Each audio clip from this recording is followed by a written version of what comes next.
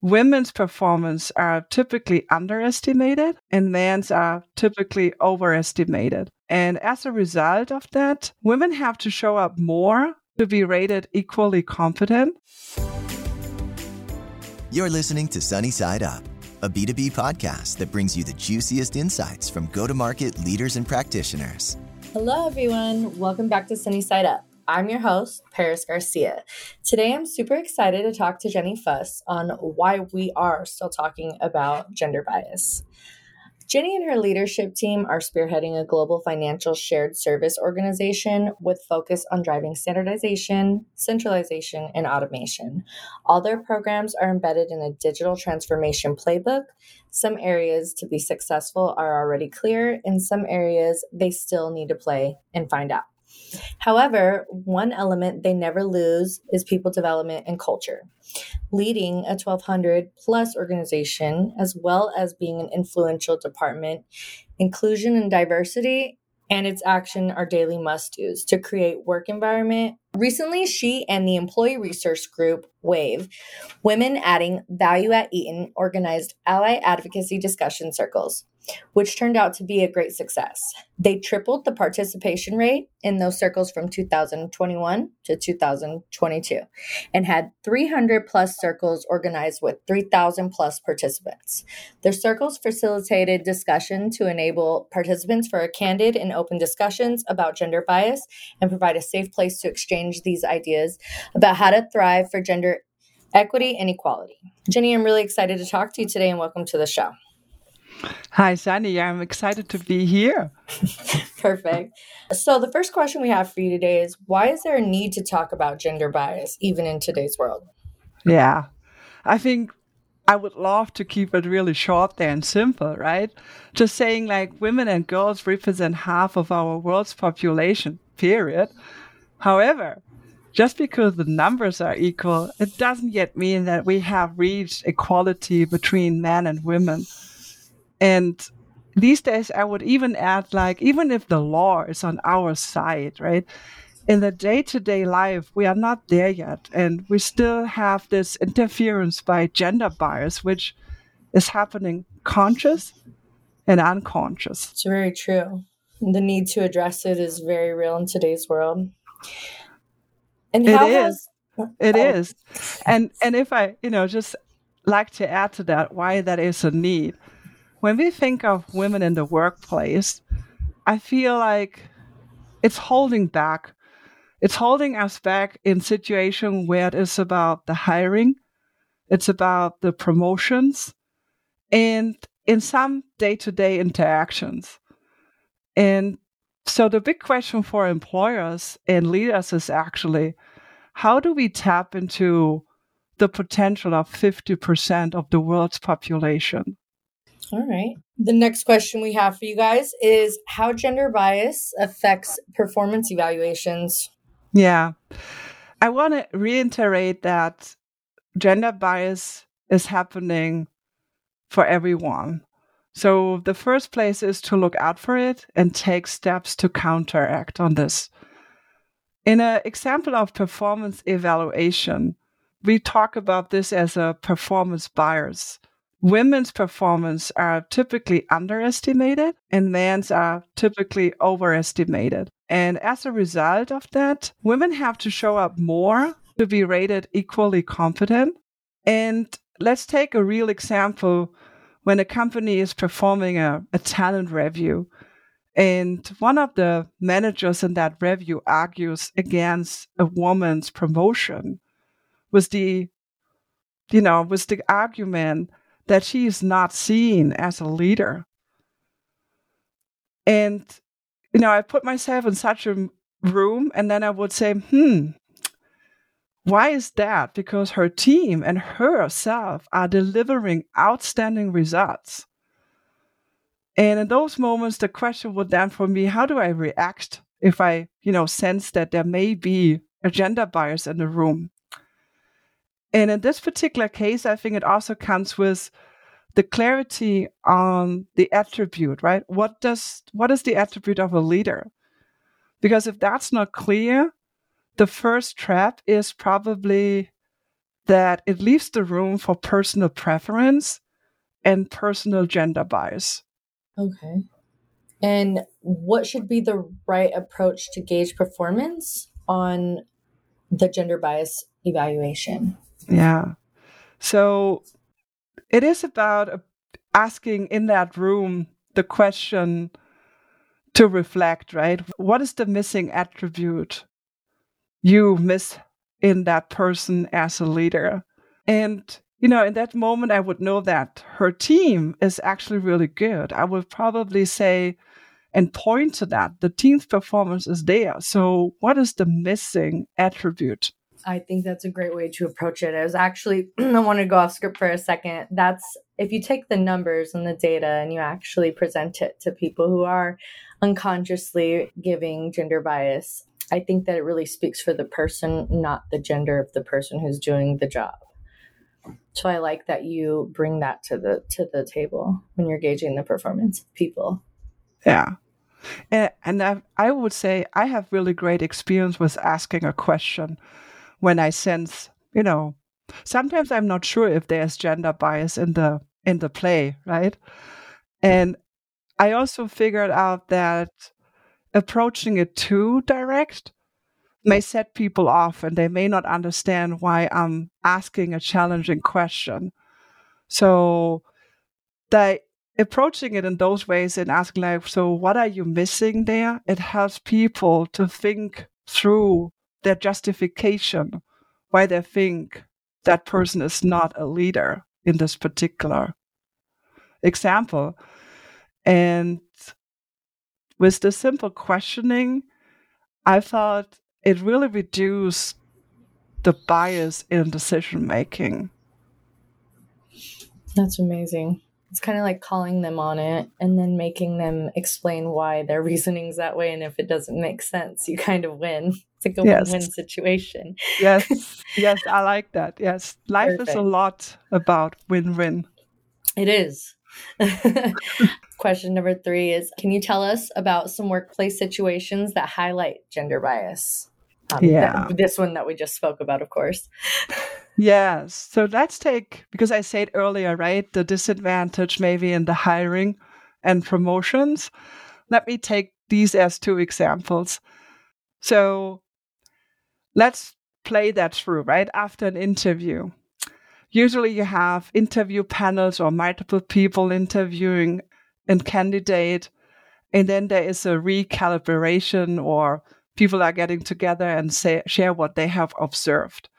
And as part of that, let's assume a colleague says that they did not like how the female candidate bragged about her strengths and accomplishments. That's interesting, isn't it?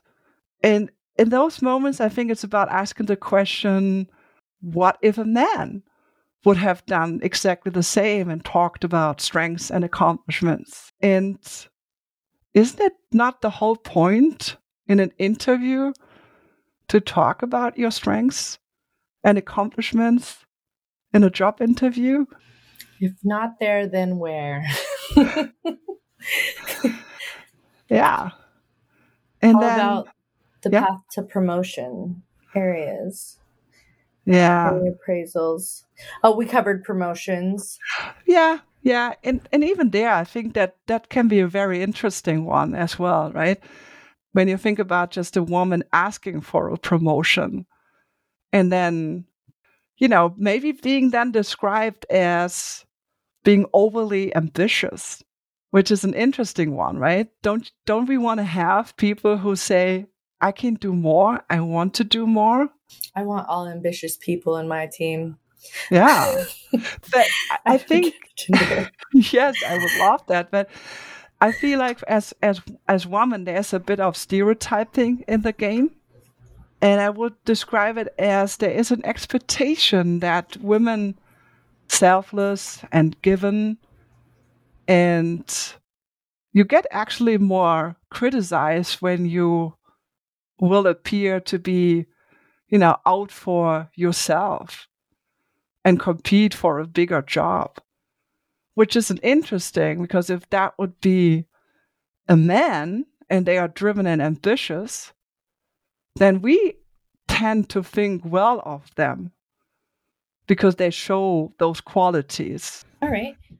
What strategies do you recommend to combat gender bias? I think there's a few very practical ones. And the first one starts with starting every day with being aware that we are all subject to gender bias and enable ourselves to react and respond when we observe gender bias.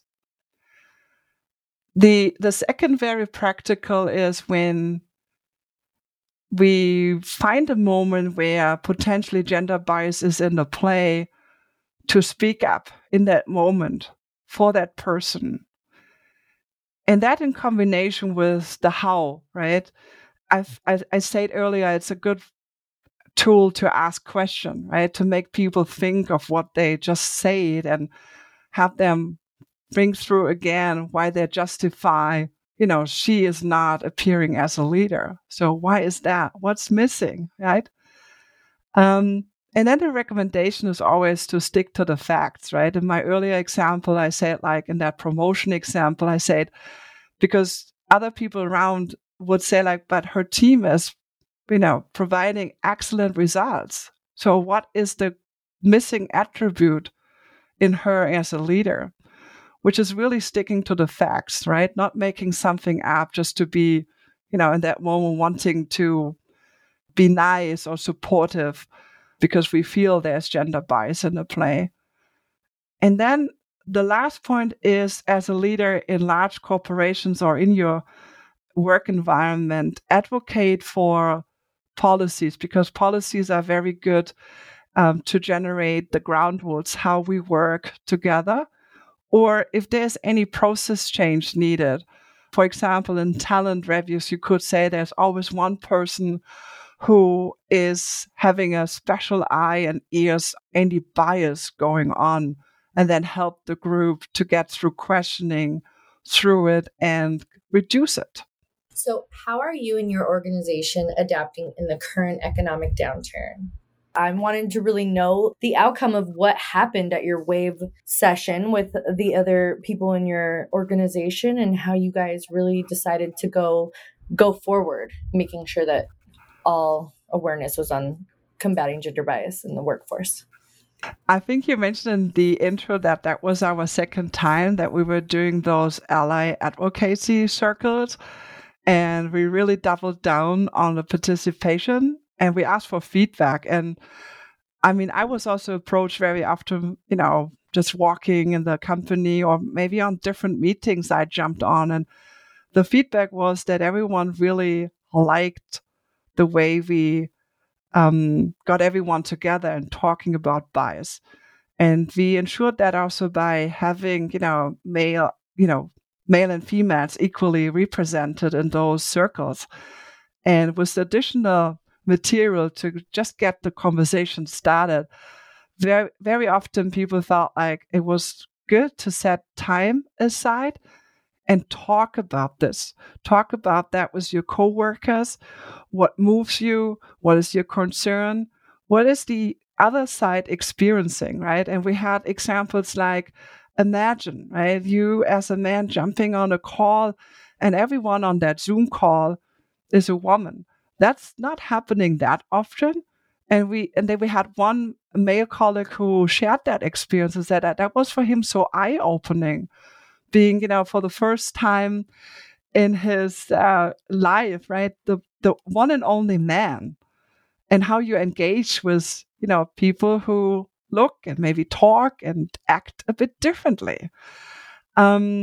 So our plan is to do it next year again for the International Women's Day and have the circles again based on that really great feedback, because people still today, which is, I think, 4 or 5 months later, still talking about the event and continue having a dialogue with their co-workers in smaller group setting. When they meet each other in the elevator, they just approach it differently, because I feel like we help them to open up that dialogue. That's amazing. What a movement a monumental movement inside the workplace. It is, yeah. So redoing question, how are you in your organization adapting in the current economic downturn? Yeah. Let me a little bit expand what my organization is, because Eaton is a large global corporation and is an intelligent power management company. And with that, we are playing in that big transformation and electrification. So for us, the big question is, how do we bounce back rapidly and continue adding to the journey of the energy transition? So we are optimistic and we know we will get through it. Nice. Is there a blog, book, newsletter, website, or anything that you would recommend to our listeners surrounding gender bias? I really love that question because I use that a lot from other people. Because I strongly believe the more diverse topics you're feeding yourself, the more wholehearted person you will become and great leader. So I discovered that right now, anything what is audible for me is easier to, apply. So I do a lot of listening podcasts and Audible on my commute time. And apps like, also Blinkist and Headway are a good source, just if I want to get a quick summary of a book somebody recommended to me, because I'm sorry, I cannot read them all. So I start sometimes with that simple 10, 15 minute summary, and then I will make a decision if I add that to my complete reading list. And currently I'm listening to Cues, Small Signals and Incredible Impact by Vanessa Van Edwards, which was actually a recommendation of one of my women networks. And so, I live a lot by others people's recommendations. Thank you so much. I was thinking about you in the new, I don't know if it's a Winnebago. It's one of those 10 awesome RVs, right? Yeah. I was thinking about the audiobooks on there, listening to the audiobooks as you do like road trips and things like that. Yes, yeah. That's also beautiful. And yes, I do love road trips. Whenever we have a chance, we do that. And, that's a good time when you drive from north down to the south of the United States, and then you can listen to 9-10 hours audiobooks. Right? Yeah. Change your life. Oh, yeah. The next question is, who would you recommend that we would bring on the show? Yeah, let me tap to, when I follow your podcast, there are so many different interesting topics. So that's why I thought I bring up a different topic here. And it's about finance technology transformation. And I would recommend Barb Edelporker. She's the VP of Finance Technology at Eaton. And she's a great inspirational leader who is guiding us through that journey. And I think it would be just great to have her talking on your podcast. We'll have to tell the people. Arshal, you got that one? Yeah. The last question here we have is, how can people get connected with you after this podcast? Yeah. So LinkedIn is my best place. So you will find me there, Jenny Fuss at Eaton, and Jenny is GNNYFUSS. And I'm pretty responsive. Awesome. Appreciate that. I really enjoyed having you on our podcast today, and thank you for being on our show. Today's episode is made possible by Demandbase. Demandbase is smarter GTM for B2B brands to help marketing and sales teams spot the juiciest opportunities earlier and progress them faster. Thanks so much for tuning in to this episode of Sunny Side Up. If you liked what you heard, please rate and review us and subscribe to our show on iTunes, Spotify, or wherever you consume podcasts. You can also find us on YouTube and Demandbase TV.